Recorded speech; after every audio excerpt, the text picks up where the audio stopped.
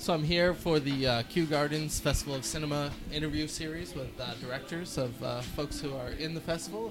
My name is John Fallon. I'm of the Indie Film NYC podcast, and we're here today at Ateaz at the Filmmakers Lounge. And if you guys can introduce yourselves. Sure. I'm Adam Engel. I'm the director of the Hua Mei Orchestra documentary.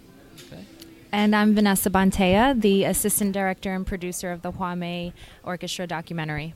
Great. So I got a chance to check out the film. It's an interesting little documentary, some interesting characters. But why don't you tell me a little bit about the documentary itself and how it came about?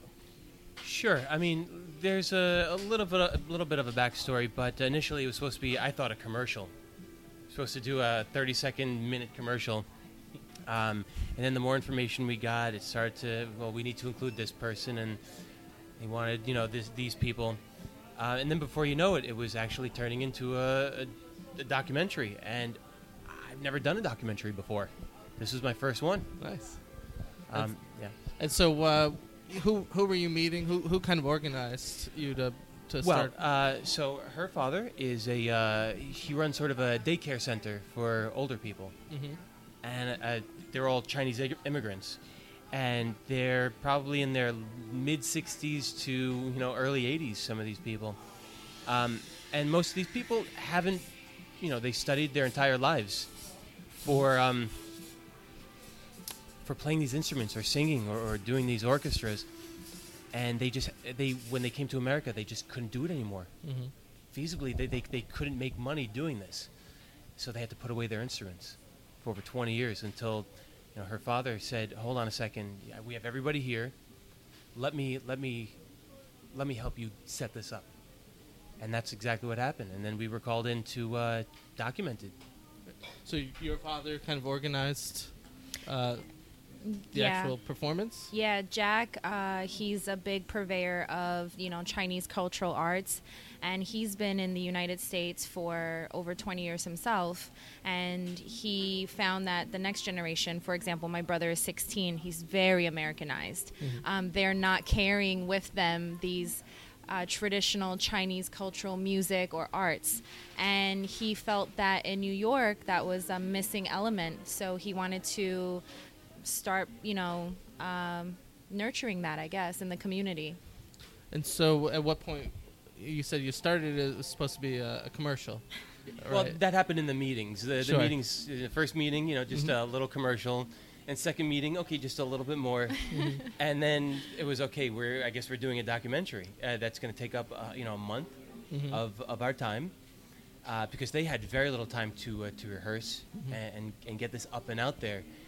So, I come from the side of things where you need storyboards, you need shot lists, and okay, I know what I'm doing, I feel confident. Right. Instead of just being dropped into, a daycare center with room to be able to rehearse, and then you just have to find the story.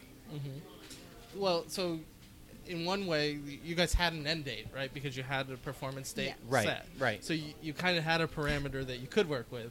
Because I know some documentaries, you can shoot for years, and edit for another dozen years or whatever. So was that helpful to you to have that kind of? Well, first of all, obviously, because at least for me, because it's always good knowing that that's the finish line. Mm-hmm. We know that the performance is either going to be a huge success or be total crap. Mm-hmm. So it's like, okay, now everything we're doing is going to be working towards that outcome. Sure. Luckily, everything turned out amazing. Right.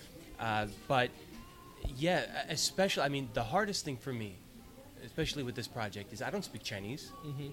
So a lot of what we were filming, a lot of what we were capturing on a day-to-day, I had no idea what was going on. I did. Right. Yeah. So we'd have to talk for a second, like, Vanessa, what just happened here? But even my Chinese isn't, because I'm born here, even my Chinese isn't that deep. Sure. So some of the things I was like, I have no idea. And sometimes they're speaking a different dialect and they're switching back and forth. Right. So we were just going by a lot of facial expressions and behavior. Yeah. Okay. Yeah. And so how were you... What was the crew like? Was it just the two of you? It had to be bare bones, especially you had people who have never had a camera in their face, so a camera alone is just going to freak anybody out, Sure. Now a director sort of, watching over everything. You have a sound person with the boom pole right on top of you. You had, Vanessa in the background, sort of just scouting and doing whatever, assistant directors do. Right. And then that's really just trying to keep it as low key as possible, because you can't be following people around with 20 crew members, Right. And you literally had no direction over them. You were just a fly in the wall for the most part. For the most part, I knew there were certain days where they could showcase. Okay, we're at the midway point, and let's show them what we have.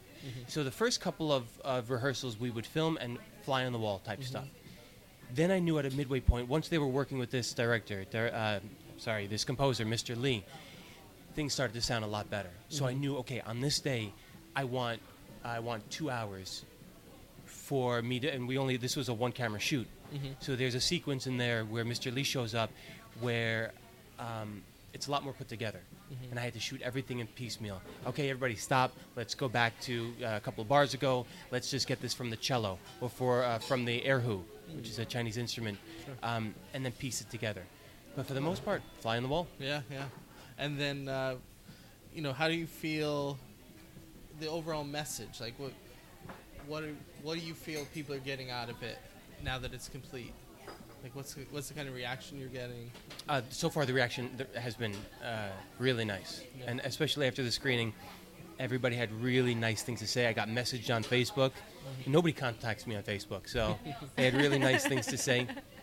The message that I wanted to get across, I forgot the name of the publicist, but he had wrote that it was a respectful view on it, and that's what I wanted it to be. Yeah. Because this is their last chance at performing. And whether they failed or whether they succeeded, I think it's important that they were giving it a shot. Because they could have never picked up their instruments. Right. That could have been it.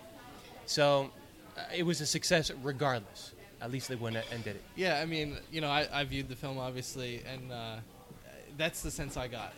Before I even got to the finish line, you felt the sense of accomplishment from these people. Like the story, like you said, about how they put these instruments down to work and live and survive. Yeah.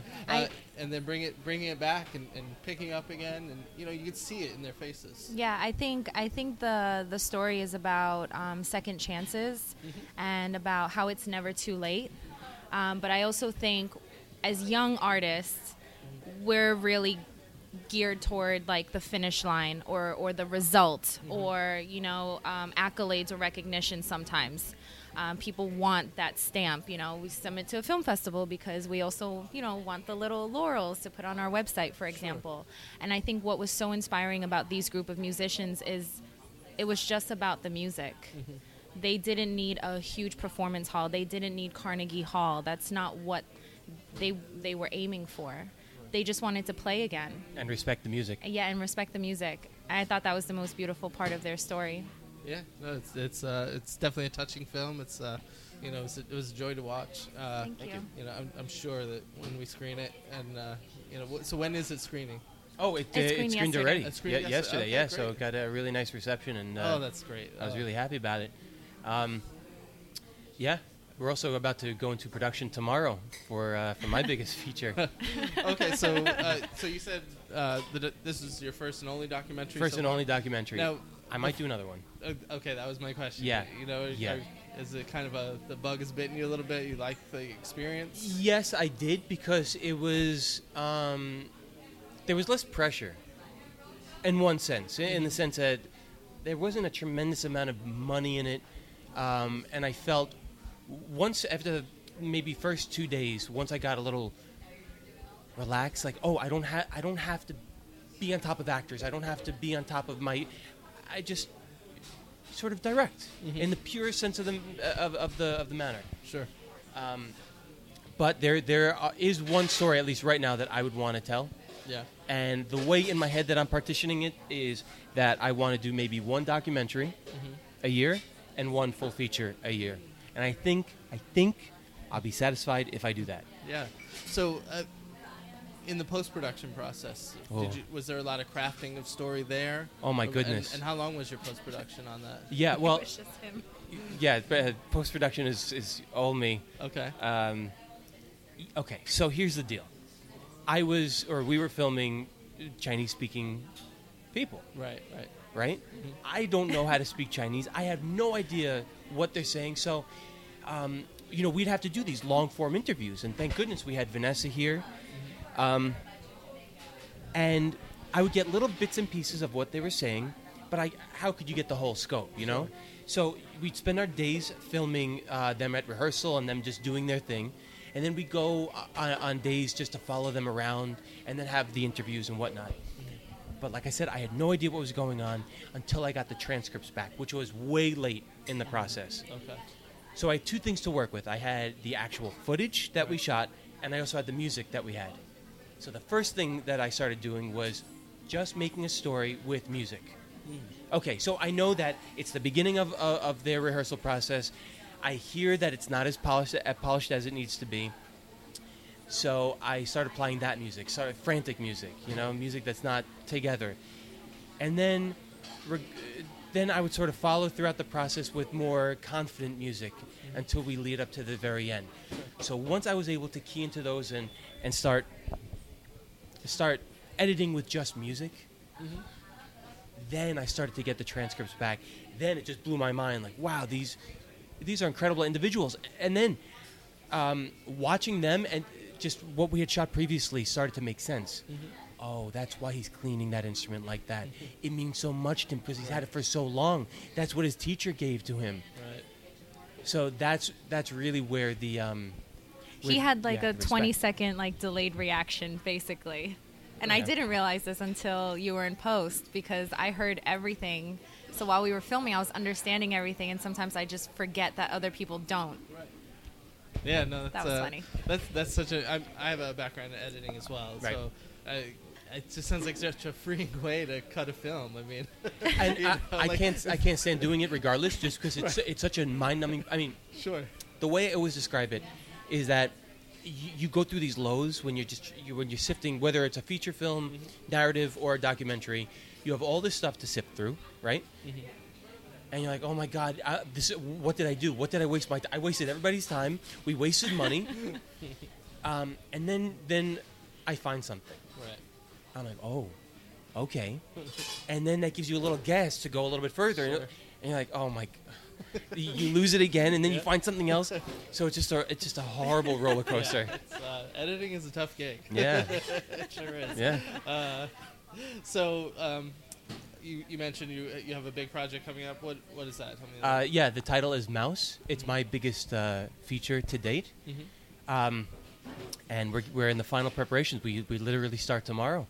Great. And yeah, biggest crew, biggest cast, and best story that I've done so far. Nice. Now, do you write as well, or? Yeah. Okay. I have a writing partner. His name is Jay Segan. Okay. And I sort of the conceptualist. I know that maybe like these 4 or 5 things need to happen. And he comes in, he fills in the connective tissue, and then I can sort of edit and write a little bit. But we're a team. Yeah. And now, are you guys collaborating on this? Of course. As well. So yeah. And had you guys collaborated before this documentary, or was this your first real thing together? I tried my hardest to stay away from her. But at a certain point, she's organized. She fills in all the little spots that I just don't have, or I just need somebody for. And she does it so well, and she's got such a great eye. I couldn't do it without her. Right, that's Thank awesome. you. All right, well, I'm so glad you guys had a great reception. I asked Jeffrey Thompson. He did the cinematography for the Hua Mei documentary. Okay. Did a fantastic job. He colored the whole thing beautifully. So everybody check it out because he also did amazing work. So where can they see it now that it's played? Right now it's in the festival, so we can't really have it online. But at a certain point, everybody's welcome to go into tangolightfilms.com. Okay. And it will be playing there hopefully within the next couple of months. Great. Yeah, absolutely. We'll put a link there, and hopefully people will check that out soon. Yeah. And is there anything else you guys are looking forward to with the festival? Like we're really happy to have people here at this at these screenings, and this is our inaugural year. Yeah. So we're hoping people are having a good time. And are there panels or anything that you guys are looking forward to? Well, we start production tomorrow. Okay. For the whole month of August. So we'll be on set every single day, bright and early. But we went to the kickoff party the other night, and I just thought the way that the community got together and how it was organized. This is the first year for this festival, and I have to say it's been one of the most well-organized festivals I have seen. On independent circuit. Sure. And I just thought you guys did a wonderful job with that. Well, thanks for that. And had you been around Kew Gardens much? Or are you from this area? I live right behind the movie theater. Oh, I lived right across the street here for 33 years. So you guys are locals. Yeah. I love it. Okay. And did you hear about the festival through the community, or or was it online, or? I came across it through Film Freeway. Sure. And I said, no way. And I told him, I said, out of all the festivals, it doesn't matter. This is the one that would be the most fulfilling. Yeah, because it's backyard. So we're so happy to be here. Yeah. Great. Well, thanks again for being here, and we'll look forward to talking to you guys next year. Thank you so much. Yeah. Right. Thank you very much.